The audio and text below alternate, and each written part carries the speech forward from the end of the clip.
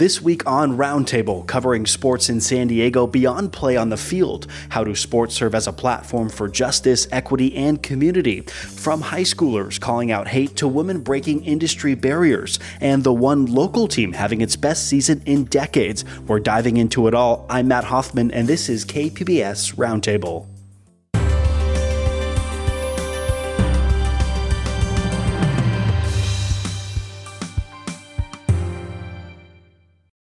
KPBS On Demand is supported by the San Diego County Toyota dealers, whose commitment to customers extends to giving back to the community and who are proud to support the City of San Diego lifeguards with their important role of keeping our beaches safe. Toyota, let's go places. I know we'll be viewed in a negative light for protesting the game, but it's not just the game that we're protesting. That's what everybody's missing. We're not just standing up for Lincoln High School. We're standing up for every other team that's also been treated unfairly and unjust. And since the remarks, it's not acceptable. Fall means Friday night lights are back at high schools, but a marquee matchup between two of the best football teams is not happening, and it's not because of the pandemic. This is a story less about sports and more about race, class, and humanity. This week, Lincoln High School, a public school that largely serves students of color in Southeast San Diego, announced that it will not participate in a game against Cathedral Catholic. That's a private school located in Carmel Valley. Now, this all goes back to racist social media posts from the pandemic spring season earlier this year, and how staff at Lincoln say that Cathedral Catholic has not done nearly enough to address the issue. KPBS education reporter MG Perez is here to talk with us all about it. Hey, MG. Hello. Okay, so let's briefly lay out the root of this issue. What was posted online by Cathedral Catholic back in April? Well, as is the case in this day and age, it was all about what was on social media, and there were pictures that featured the Catholic football players, several of them. In one case, they were wearing a T-shirts that said Catholics versus convicts. In another picture, players were mimicking what appeared to be gang signs. So the implication was definitely a slam on the Lincoln football players. Now, there were some consequences here. How was Cathedral Catholic punished? So the consequences included the suspension of the head coach, Sean Doyle, for 2 games, and the team was put on 2 years probation and ordered to implement some kind of education program that would hopefully educate their football players and other students around what racism is and why it's wrong. This week, Lincoln was scheduled to play Cathedral Catholic, but the coach for Lincoln, backed by school officials, said that won't be happening. David Dunn says it's about protecting the players' dignity and respect. MG, what else did he say in his statement that he put out this week? Well, he did also mention, he said in his statement, we acknowledge that members of the Cathedral community have made an effort to connect with coaches and faculty at Lincoln. However, his interpretation is that there needs to be more deliberate, intentional efforts to combat racism. So basically, he's saying the apology is not enough. Actions speak louder than words, and that's what they want to see at Lincoln. We'll follow up on Cathedral Catholic's response in a bit, but first let's get some more perspective on Lincoln. Now, you recently profiled its principal, Melissa Agudelo. In that story, her dedication to her students really comes through, especially for students of color. What do you think people should know about the makeup of Lincoln's student body? Well, the simple answer to that is that the majority of students at Lincoln High School are Hispanic or of Latin heritage. So that is a majority that the principal definitely wants to make sure is heard and whose voice is included in the voices of all the student population at the high school. Now, we've seen this sort of thing before. Just a few months back, the tortilla throwing incident at Coronado High School, it targeted players from Orange Glen's basketball team, and that story got national attention. And just like this latest story, race and class are at the heart of it. Generally, MG, what can teachers and coaches do to deal with these painful moments? Teachers and coaches are models for students, and their young minds are being formed in the course of their education. So it really comes down to that. What are teachers and coaches modeling for their students? And if there is an environment, if there is a sense that it's okay to make offensive jokes, then guess what? Students are going to do that. So the best thing that teachers and coaches can do is to model appropriate behavior and to educate. Use it as a teaching moment on what is right and wrong. Lincoln's coach decided that it was more valuable to the school and the team not to engage with Cathedral Catholic this year. And we know that you're not just an education reporter, but also a former teacher. And the phrase teachable moment is a cliche, but do you think that there's some value in this move that will stick with these Lincoln players beyond whatever may have happened during another football game? Absolutely. Social media, whether you love it or hate it, is here to stay, at least for the moment. And so it can be used for good. And so I think the teachable moment here is that what was done is wrong. Racism is wrong. And as we know, a national conversation erupted last year in 2020 after the death of George Floyd. And that was an opportunity for adults and teachers and coaches to talk about the issue and find out, what do they believe and what is right and what is wrong. And again, I go back to the modeling. That's really what it is. Students will model what they see. And so then you have to wonder, what is the bigger issue and what is the culture like at Cathedral Catholic that this would even happen? And what about the reaction from Cathedral Catholic in all this? What are we hearing from the school or even its coach? What they're saying is that it's wrong. And what they're also saying is that they have tried their best to correct the problem. So the issue, as far as they're concerned, is at least in the process of finding a solution. Clearly, Lincoln High School is not in agreement with that. And those who run local high school sports have made a decision here. This is going to cost Lincoln in the standings, right? It is. The San Diego CIF Commissioner, Joe Hines, announced that Lincoln will be given a forfeit loss because they have decided not to participate in Friday's game, and Cathedral will get a forfeit win in this case.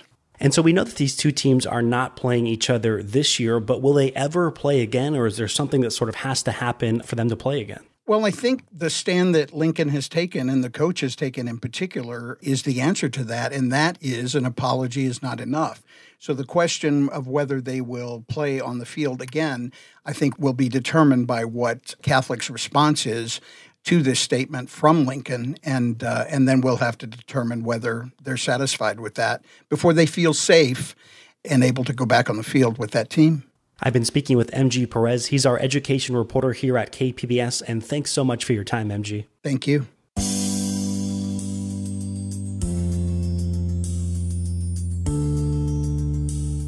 We have other reporting on this that adds context to the story. KPBS race and equity reporter Christina Kim got reaction from local coaches, including Lincoln High coach David Dunn.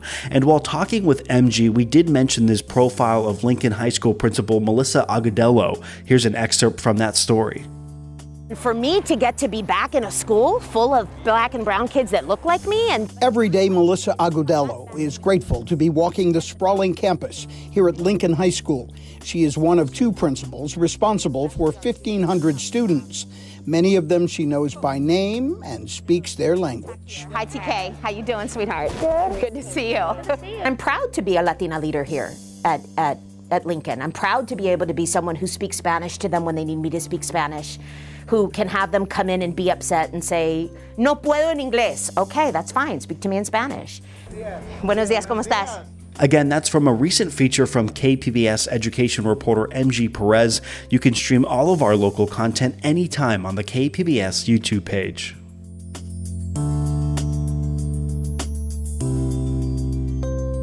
Stories like the one involving Lincoln High School highlight issues of equity and representation in sports. And part of this includes which sports are covered and who covers them. That was part of the focus of a Women in Sports Summit hosted recently by ESPN right here in San Diego. It featured women athletes and journalists sharing their stories and advice. Samantha Rivera is a reporter for Fox 5 here in San Diego, and she's here to tell us all about it. Hey, Samantha. Hey, thank you so much for having me. Of course. So ESPNW is the umbrella brand for ESPN's coverage of women's sports. Now, you talked with its founder. What did she say that stood out to you? Yeah, she was amazing. I felt so lucky to be able to talk to her.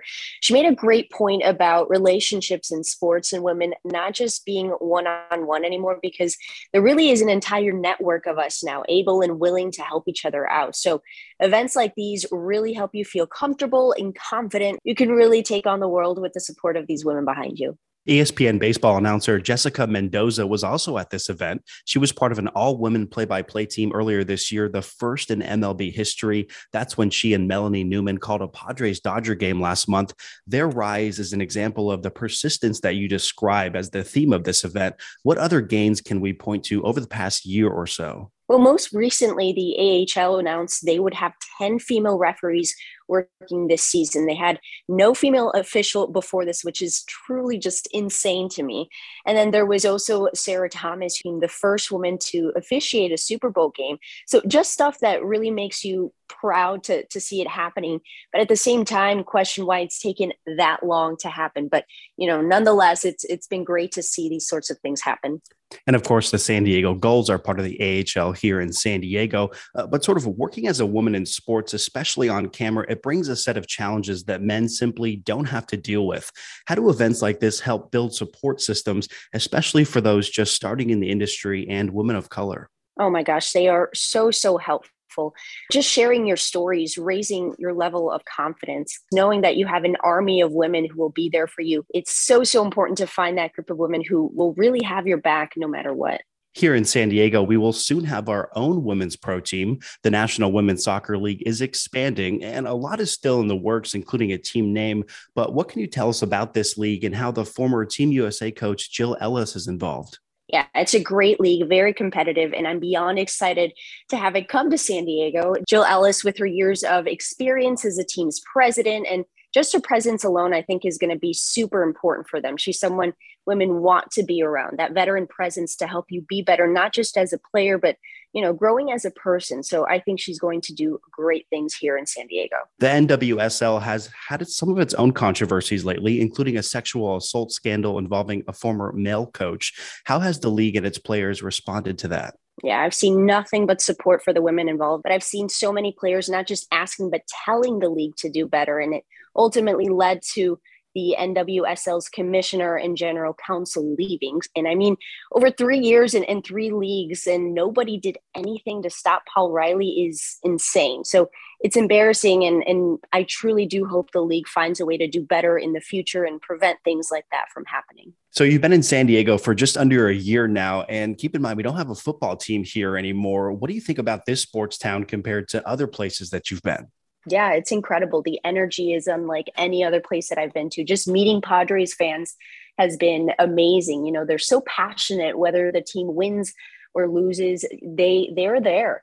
And then with the SD Loyal team as well, their fans are, so loyal. They're called the locals. They show up to every game, win or lose again. And then just like random athletes that you grew up watching, there's Landon Donovan, Tony Hawk, just, showing up randomly around here. It's been amazing. So I've loved it so far. You've covered a lot of stories. Are there any that have sort of stood out to you? Yeah, most definitely. I would say recently there was a story I did about a local swim coach who beat leukemia. And right before he was officially diagnosed, he was still trying to create these workout videos for his kids, during the pandemic when everything was still on lockdown. And just to see the perseverance that he had through everything, he was still so positive throughout everything and really kind of just helping his family get through it. He was the one with the positive outlook and the mindset of, yeah, I'm going to be fine. I'm going to get through this. And yeah, he was just an incredible person to talk to. And it's been one of my favorites so far. And before we go, your channel Fox 5 is broadcasting the World Series. Who do you like this year? And what do you think of the Padres' chances of maybe breaking through next year? Yeah, I've got the Braves winning it all. I'm kind of sick and tired of the Astros winning for obvious reasons. And as far as the Padres, I think they can go pretty far. They've got the right pieces. Hopefully, all those injuries that we saw have gotten better, and hopefully a new manager can bring in some fun and exciting energy to get the guys pumped up again. Yeah, I know. A lot of fans are hoping that they will go very far next year. I've been speaking with Samantha Rivera, a sports reporter for Fox 5 San Diego. Thanks so much, Samantha. Of course. Thank you. KPBS On Demand is supported by the National Conflict Resolution Center. Topics like political polarization and hybrid work policies can create workplace conflict. NCRC can help workplace leaders navigate divisive issues with the Culture, Communication, and Conflict Certificate. More at ncrconline.com. This is a rivalry game, and it's an important game. And we right now, we've got the old oil can, and we'd like to keep it. That's Aztecs football head coach Brady Hoke on the challenge ahead this weekend. Now, usually San Diego State football does not get a ton of national attention, but they're on a roll. Their undefeated start is the best in decades, and they're doing it despite playing all their games on the road. It's worth talking about, and to do so, we have one of the young voices from campus covering this team. Jane Utig is the multimedia assistant editor for the Daily Aztec, SDSU student-run newspaper. Thanks so much for joining us, Jane. Hi, yes, so excited to be here. So first off, the Aztecs are undefeated at 7 wins, 0 losses. What's next on the schedule as they try to keep the magic going? Yeah, so really exciting time to be an Aztec and also just to be here from San Diego. So this weekend on Saturday, they're going to face Fresno State at Dignity Health Sports Park in Carson. That game starts at 7:30, and it's going to be a big game. We're all hoping for another historic win, which will hopefully give them the momentum that they need before their game in Hawaii on November 6th. We have an unlikely star emerging from this team, kicker and punter Matt Araiza, who we should mention is also from Rancho Bernardo High School. He's gone viral in recent weeks. Here's what Coach Brady Hoke had to say about him during his last post-game press conference. He's the MVP as far as I'm concerned right now, how he's played and what he's done. And the thing that, excites me the most is he comes every day, and Matt's got a different attitude than maybe some other kickers would have. I mean, against Utah, he goes down, makes 3 tackles, right? And they're pretty daggone physical too. Why is Araiza someone to watch for Aztec fans this season? First off, I just think he's been such a fun athlete to watch this season. And of course, everyone's looking to see what he does every single game. And I think the turning point was definitely this past weekend in Colorado Springs against Air Force. After that kick, on Twitter, people were just retweeting it, instantly went viral. I saw a lot of tweets from Nate Burleson, host of CBS Mornings, and Pat McAfee also tweeted about it. So it's just become such a fun thing to watch and talk about. I know on campus, it's one of the only things everyone keeps talking about in class is just how fun this football season's been. And when you say that viral kick, break that down for us. What exactly did he do? So he had an 81-yard punt against Air Force, and immediately after, we had one of our reporters, Andrew Finley, in Colorado Springs, and as soon as that kick happened, Twitter was just lit up because everyone ended up turning the channel to watch the rest of that game because that kick was so incredible to see.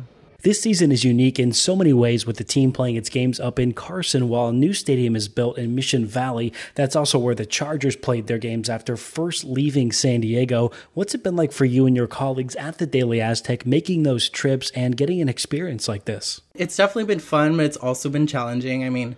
This is a really weird, unusual time for us. We're all still adjusting to having classes in person, having to go to them, and then balancing that with everything that we want to cover in person as student journalists. But I think our passion just helped us get through those challenges. It's a long day as reporters. We're there early, we're there long after the game ends, and that 2-hour drive in between can be a little long. But just being able to cover the team during this historic time and have that opportunity to do that has just been really incredible to be a part of.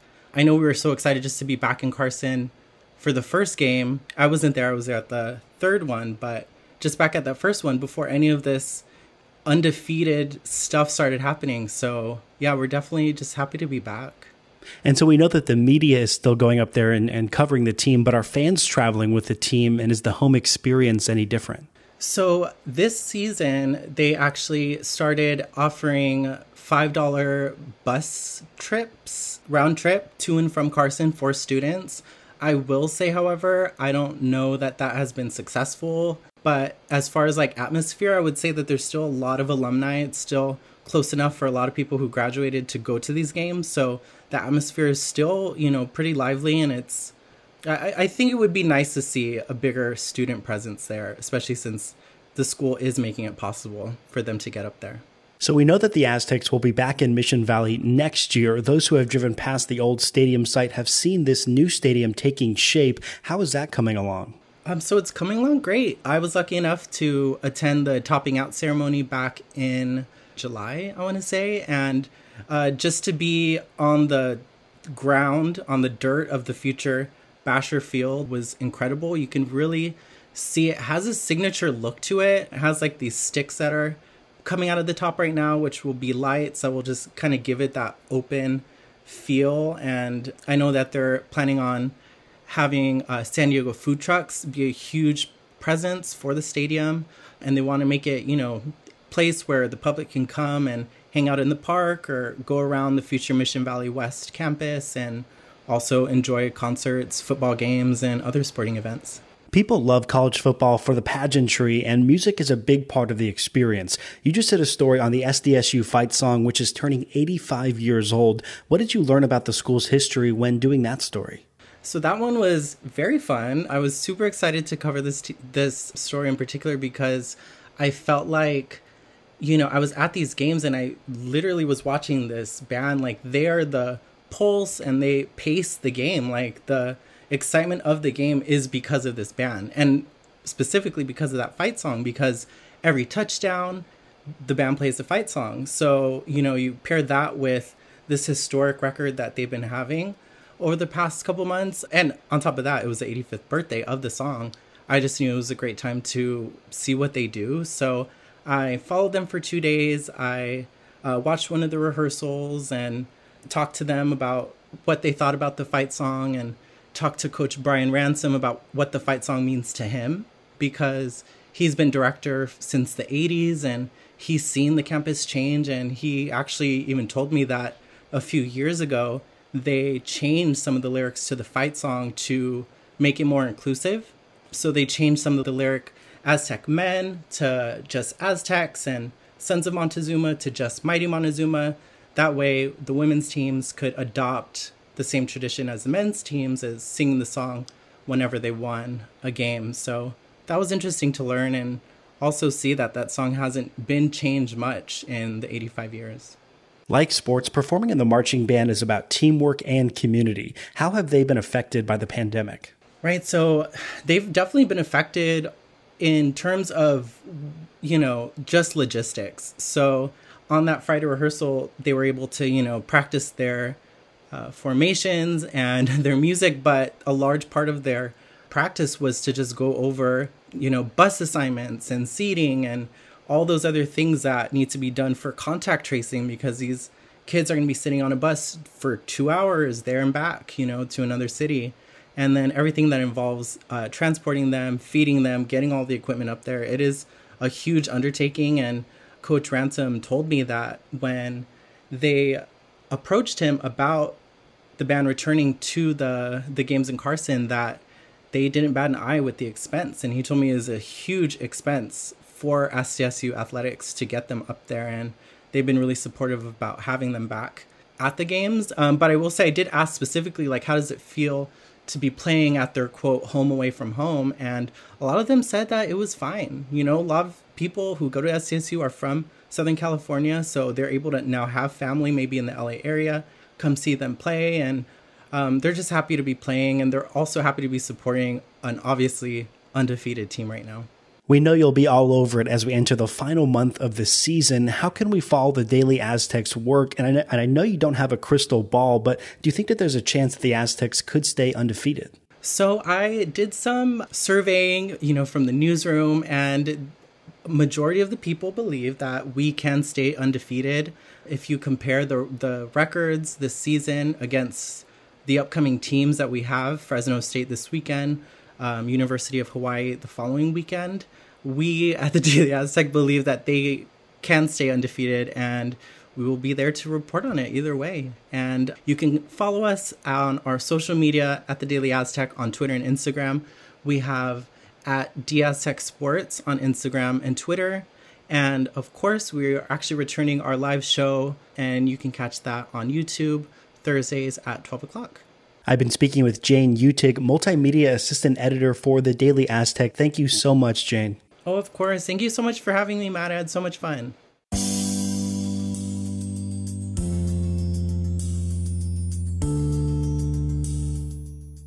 And we can't end the show without hearing from the Aztecs' breakout star. Here's some of Matt Ariza's back and forth with local media this week. He was talking about his new Twitter fame and bringing some overdue attention to kickers in football. I'm getting a lot of attention on Twitter recently, especially from one Pat McAfee. Tell me, how's it feel knowing a guy like that with that pedigree is talking about you? That was pretty cool. All that stuff makes me laugh. A lot of people are really creative on Twitter, especially some of the adjectives he used. I think of all the things that I saw this weekend. My favorite was the Small Heisman campaign that has begun to be built for you. Are you ready to take on such an award in all its promise? I know it's never been done in history, but there's always got to be a first. Making the profile of kickers, punters, special team unit, making that a bigger part of the football lexicon. What does it mean for you to be a part of that as you really are now? Oh, that's huge to me. There's definitely a lot of position bias. I don't know how else you would say that. But in terms of the amount of scholarships specialists get, it's less than every other position on the field. We're usually, last picked for a lot of things. So being a part of maybe pushing that narrative that kickers and punters can be as important as anyone else on the team, that's huge to me. That's a big goal. Once again, if the Aztecs win this week, they'll be 8-0 for the first time since 1968. That's when Chargers legend Don Coryell was coaching the team.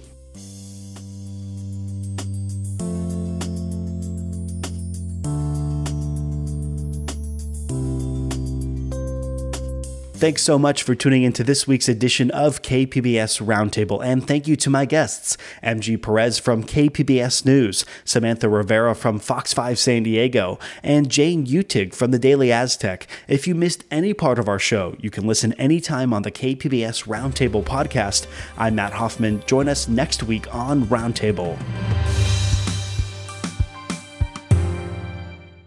KPBS On Demand is supported by UC San Diego Art Power is presenting Indian fusion band Red Bharat, mixing Indian Bhangra rhythms, hip-hop, and funk music, March 23rd at the Epstein Family Amphitheater. Tickets and information about upcoming concerts and events at artpower.ucsd.edu.